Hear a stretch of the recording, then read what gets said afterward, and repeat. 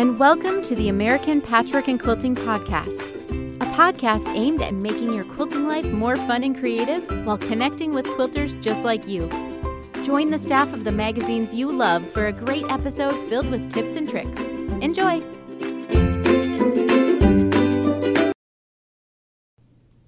Hi, and welcome to the American Patchwork and Quilting Podcast. I'm Lindsay Mayland, and I'm so excited to be here with you. Our staff just wanted to let all of our listeners know to be safe and stay healthy. This coronavirus news is very scary, so we have a bigger excuse than usual to stay inside and sew. We don't want any one of you getting sick. So, on today's show, our staff is sharing the best sewing advice they've ever received. It's so fun to hear the advice that really changed all of our sewing lives for the better.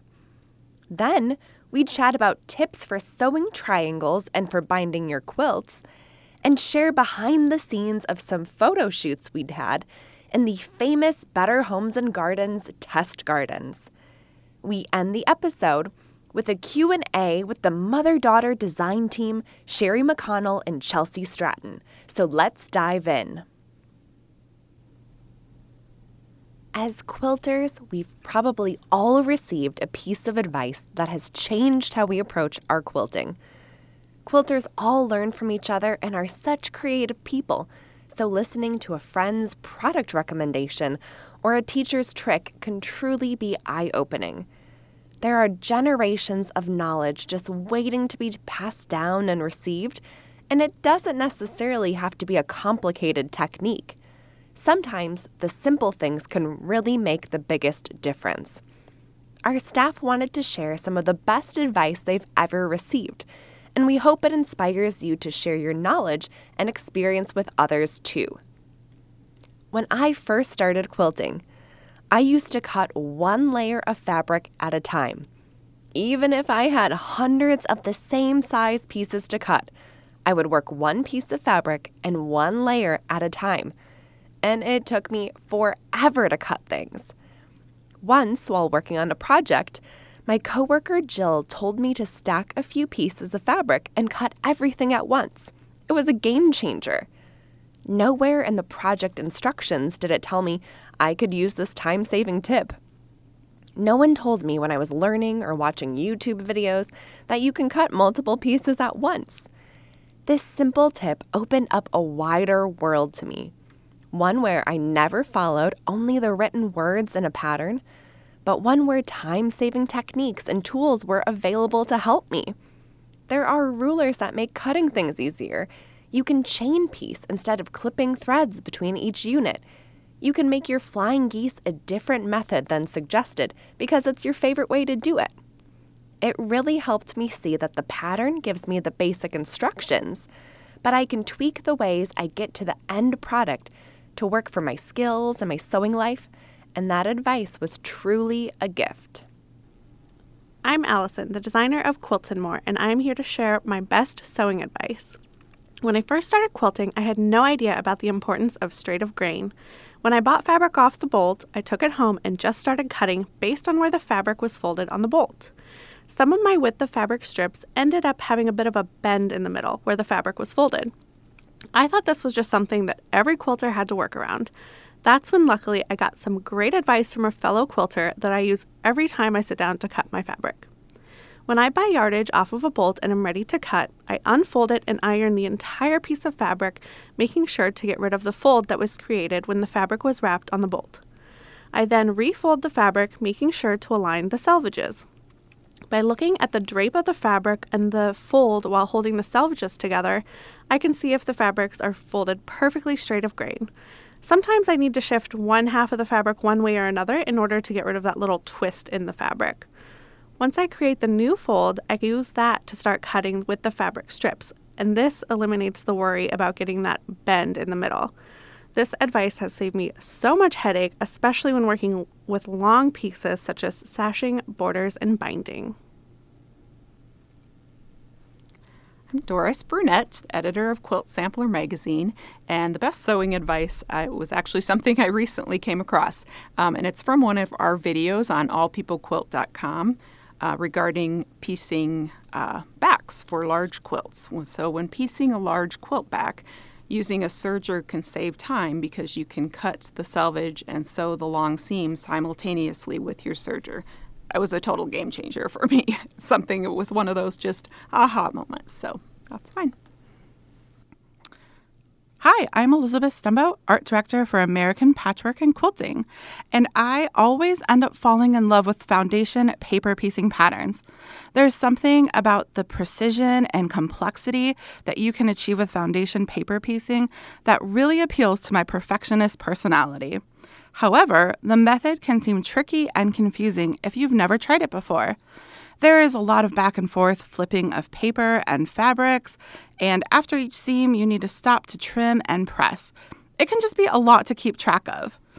Well, after I made one too many trimming mistakes when I was at a quilt retreat, a coworker let me borrow her at a 1/4-inch ruler. She was also working on a foundation paper piecing project at the time and kept talking about how it was such a useful tool to help you quickly and accurately trim off the excess fabric. The ruler has a lip on one side that automatically adds a 1/4-inch seam allowance that you can run your rotary cutter alongside to trim away the excess fabric. Now, I'm not much of a gadget girl, but after borrowing her ruler, I promptly purchased one of my own from the quilt shop where we were having our retreat. Now, I can't imagine making a foundation paper piecing project without this ruler, and I am so grateful that she introduced me to this must-have tool. Hi, I'm Joanna Bergerino, the editor of Quilts and More magazine. As editor, I get to hear a lot of really great quilting tips. Most of them are pretty technical. I even get the opportunity to share a lot of those tips with you in the Back to Basics segment of this podcast. But the very best quilting advice I ever received wasn't really technical at all. See, I have a bit of a perfectionist streak, and I'm often very hard on myself. I'm the type of person where if someone compliments my work, or me, I feel compelled to point out all the flaws. When I was first learning how to quilt, my quilting mentor advised me that done is better than perfect, and that I needed to change my perspective. She lived her own advice, too. For example, she used the wrong red in a project, but to the person who pointed it out, she said, "Oh yes, I chose that different red on purpose. Isn't it beautiful? It makes my quilt my very own." I'm paraphrasing, of course, but I just love her attitude. I admit I'm still not good at letting those little things go, but I sure am happier when I manage to do it, and quilting should make you happy. Hello, this is Jody Sanders, editor of American Patchwork and Quilting magazine, and I want to share with you today, I think, what's the best quilting tip that I've ever received. And it seems kind of simplistic, but it's to sew an accurate 1/4-inch seam allowance. It may not seem like it's that earth-shattering, but when I look back over the years and the quilts that I've made, when I'm really paying attention to that 1/4-inch seam allowance, my quilts come out a lot better. And my machine itself, actually the default when I turn it on, is for a 5/8 inch seam. And I got a 1/4-inch foot a few years ago, and I've been using that, and it really has made a big difference in the accuracy of the blocks and the workmanship in my quilts. So I would say, as much as possible, try and practice sewing an accurate 1/4-inch seam allowance. We loved sharing all of our best sewing advice we've received, but we would also love to hear yours. If you'd like to share, shoot us an email at apqpodcast@meredith.com. We'll be back after this quick ad break. I'm here with Joanna for Back to Basics, a segment where we share tips and tricks about a sewing tool or technique. So what are we learning today, Joanna? So one of my current UFO, or unfinished projects, involves sewing triangles. As many quilters who have sewn triangles together can attest to, triangles are tricky. What makes them more complicated than squares and rectangles is their bias edges. Bias edges have more stretch, and it's very easy to warp triangle pieces out of shape as you sew them. Today, I'm sharing 3 of my favorite tips for sewing together triangles. First, press, don't iron. I know this holds true for all piecing, but it's especially important with bias edges. If you tug on them by ironing across the fabric, they will permanently warp. It is better to gently press by lifting the iron, moving it over, and then pressing it down again. Steam can also warp bias edges, so you'll have a much easier time controlling their stretch if you use starch instead. If the fabric you are using for the triangles is extra stretchy, you might even want to consider adding a lightweight or featherweight fusible interfacing to the back of your fabric. That way you'll have just a little bit more stability on that fabric. Second, try not to handle the pieces much after you've cut them. Cutout fabric triangles are surprisingly fragile. I've seen some quilters even transport them from place to place using a tea tray to keep the amount of times that they have to handle the pieces to a minimum. Again, the goal here is to avoid tugging on those bias edges because they stretch so easily. Third, use lots of pins. The more pins, the better. I feel like I say that a lot, actually, but it's so true. Pinning helps a lot. Those pins will keep the fabric and the bias edges from wobbling around and stretching as you sew, and you're not going to regret using more pins than you think you need. And then finally, the points of the triangles can get pulled down into your feed dogs of your sewing machine if you aren't careful. So plan your seams carefully. You can usually find a spot to start stitching that isn't a point, such as the 90-degree angle of a right triangle. If you start sewing there, you won't have the point of your triangle fall down into your machine. Using a scrap of leader fabric before you start sewing will also help you keep your points and bias edges intact and unstretched. Thanks, Joanna. Next is Reader Tips, a segment where we share your best quilting advice to common quilting struggles. This week, we're sharing tips for binding.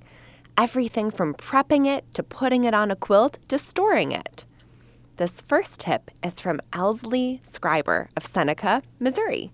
She says, "When I finish a quilt top, I cut the binding and store it on a wooden paper towel holder until I'm ready to finish the quilt. The binding easily unrolls from the towel holder and doesn't get tangled under my feet. A standard towel holder can store bindings for at least 8 quilts."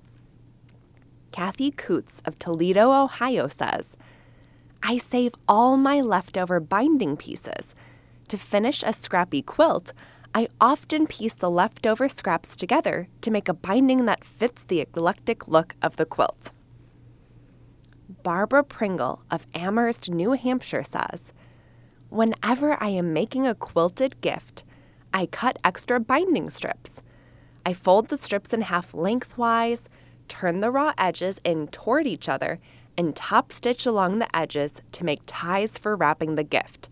The ties give a hint of what's inside. I do this very same thing every time I give a quilt.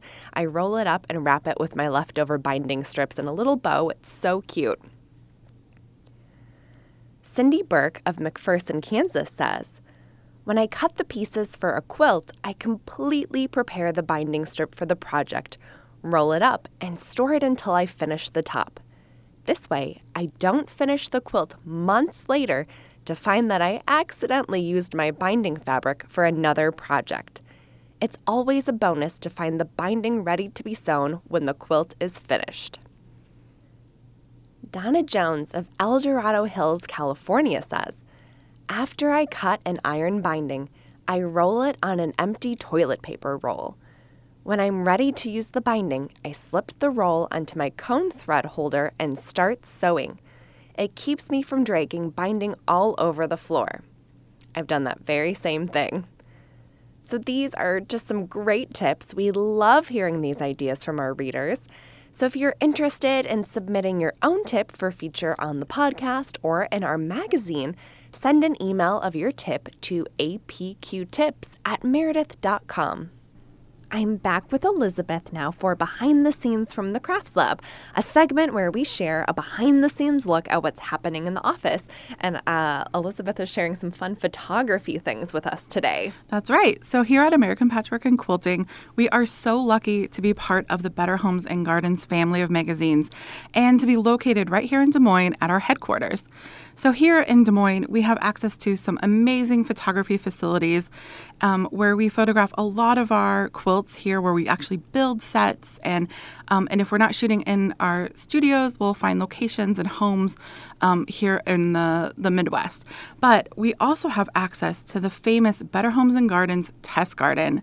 And this test garden serves as a display garden, a testing ground for plants, and it is also a beautiful background for outdoor photography that we get to utilize.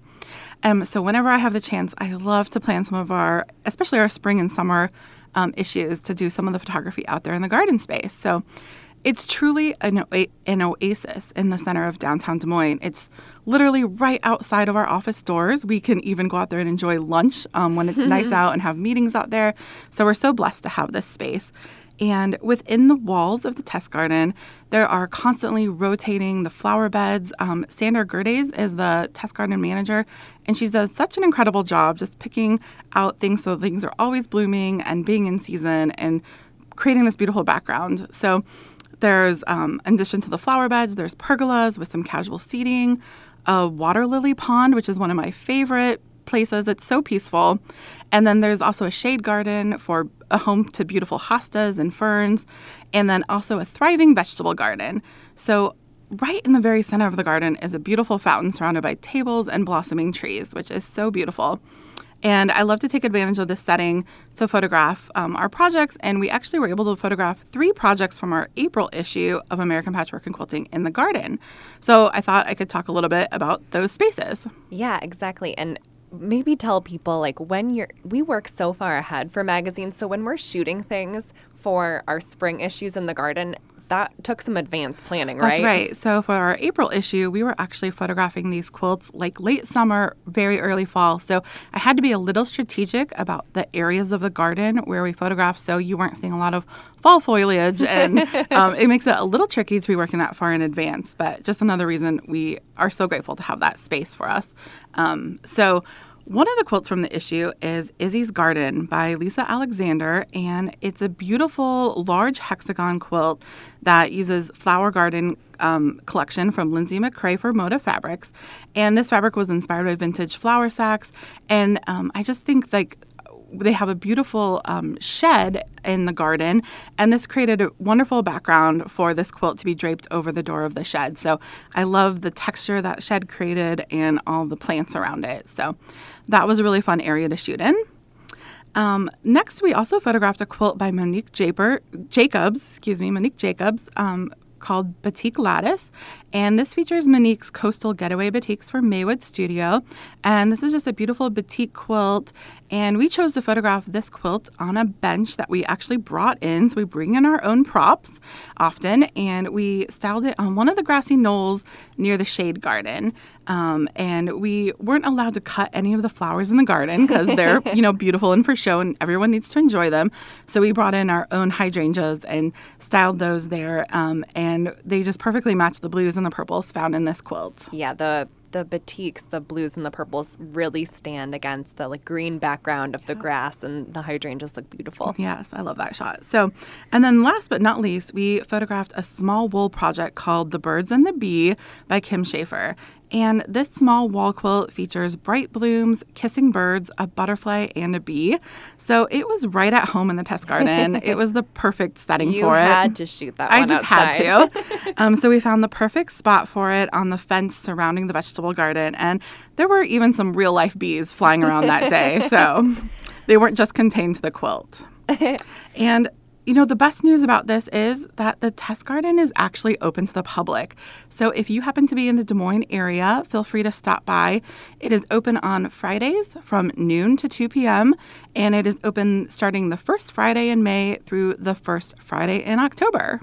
Thank you so much. And we'll link to these quilts in the show notes so that you can take a look. They're so beautiful, and I think a lot of people will be just surprised that we actually shoot some of these quilts outside. Right downtown, right? Surrounded by, buildings and corporate spaces. Thanks, Elizabeth. Thank you. We'll be back after this quick ad break. Welcome to Getting Social. On today's interview, Joanna Bergerino, the editor of Quilts and More, chats with Sherry McConnell and Chelsea Stratton, a fabric design team that has their 10th fabric line with Moda Fabrics coming to stores in September. Just a note, at the time of this interview, their 9th collection had just come out and the Astros were in the World Series, so you'll hear us reference that. So both Sherry and Chelsea are incredibly talented quilters and pattern designers. If you're on social media at all, we're sure you recognize their gorgeous and popular designs. Sherry is also a well-known blogger and author who shares all of her favorite tips, tutorials, and knowledge with her large fan base. In this interview, they share about their process of designing fabric, how it feels to have a quilting business with your family, tips for making more time to sew with a busy schedule, and where their inspiration comes from. Enjoy! Hi, I'm here with Sherry McConnell and Chelsea Stratton, the designers behind Sherry and Chelsea Fabrics for Moda Fabrics. And I'm so glad you guys could join us today. My first question for you, I'm going to start with you, Sherry, is give us a little background about your life as a quilter. Okay, so I started sewing when I was a little girl. My mom gave me a sewing machine when I turned 10, and I did a lot of simple clothing sewing all through high school and into college. And my grandmother had started quilting, and I was never going to be a quilter, but one day after asking her to make a quilt and her saying no, and that led to me becoming a quilter because she said, I will teach you how to quilt. And so I made my first quilt with my grandmother and just kept quilting after that. Smart grandmother, she know how to get you into it. Yes, I am grateful that she said no. How about you, Chelsea? So my mom actually introduced quilting to me when I was much younger, about 11 or 12, and I did not particularly enjoy it at the time. But after I had my second daughter and after I had started designing fabric, I decided to start quilting, and I called my mom very often to get tips and tricks. And after that, I was just hooked. I continued to quilt after that, and it was just something so much fun that I could do at home while still raising my kids. So your latest line is Summer Sweet.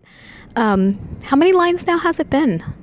So Summer Sweet is our 9th collection with Moda Fabrics. That's amazing. So after 9 collections, what's your favorite part about designing fabrics, and how do you stay inspired?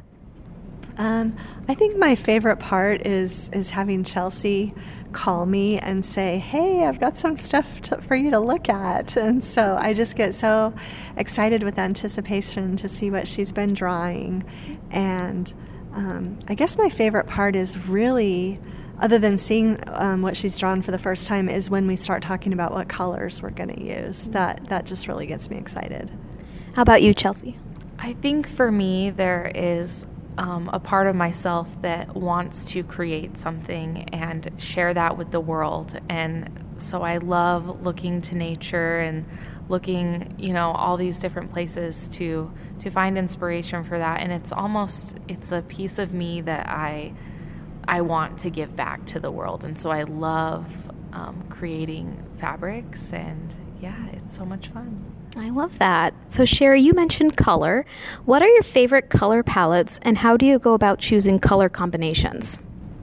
I love blues. I guess that's always been the palette that I go to, from aquas to navies and everything in between.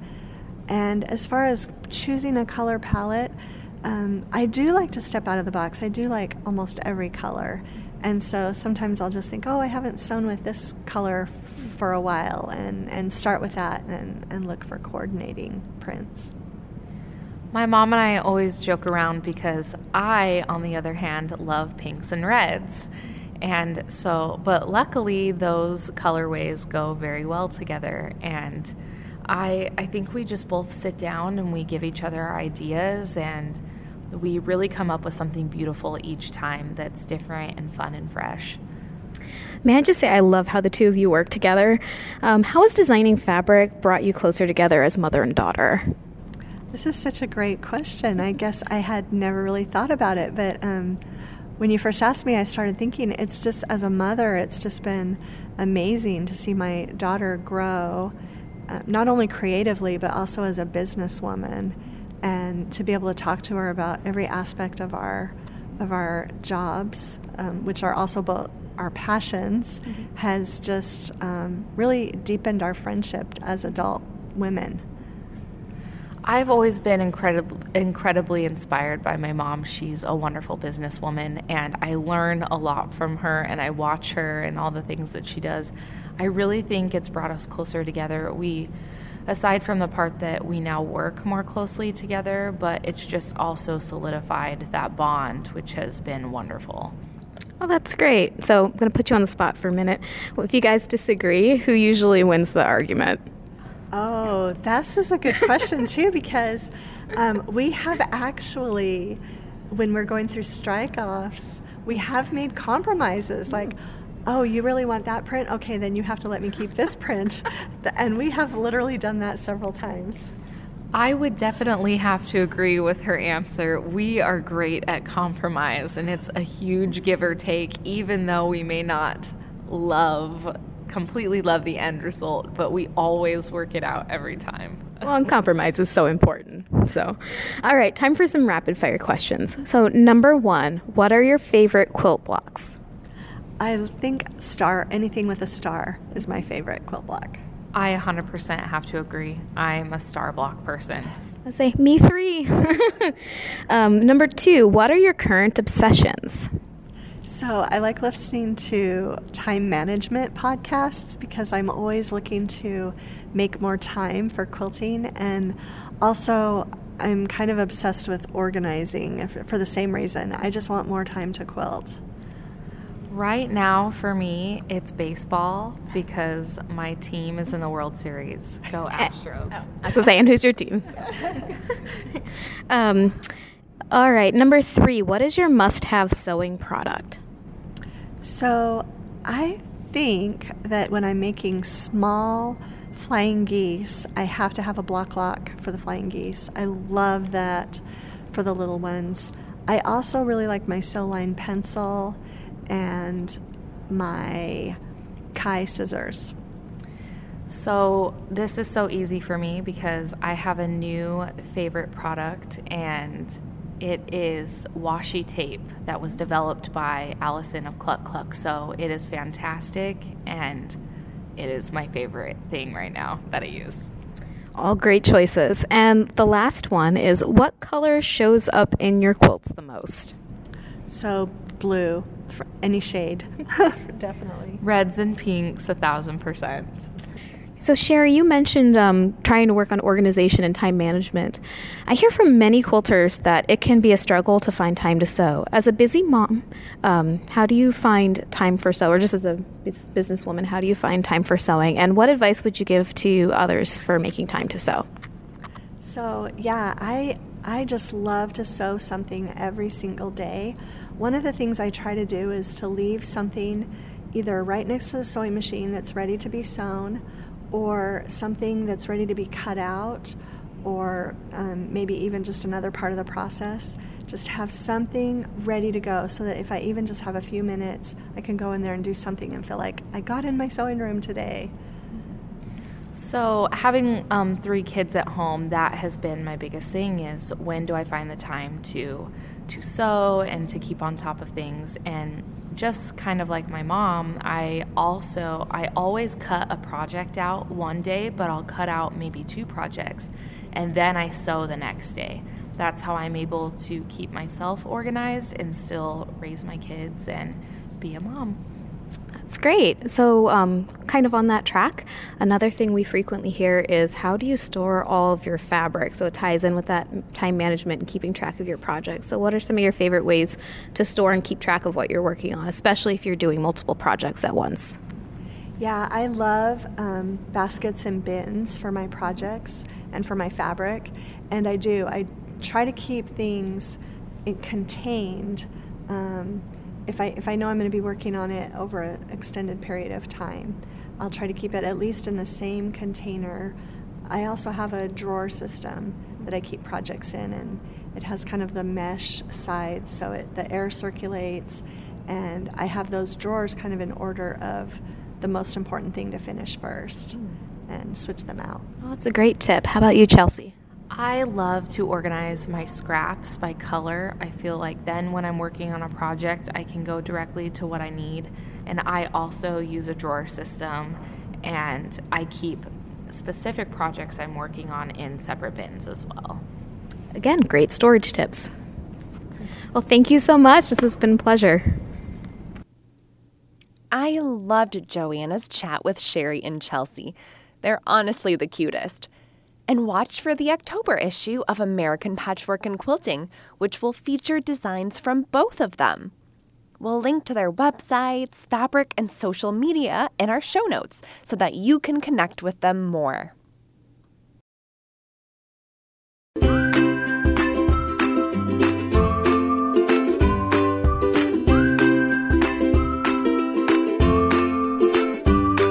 Hi all, and thanks for listening. Keep in touch. American Patchwork and Quilting is on Facebook, Pinterest, and Instagram at All People Quilt. Email us at apqpodcast@meredith.com. Resources for this week can be found at allpeoplequilt.com/podcast. And if you love the American Patchwork and Quilting podcast, please subscribe on your favorite podcast app for free. And don't forget to rate and review the show. It helps other quilters find us. Have a creative week.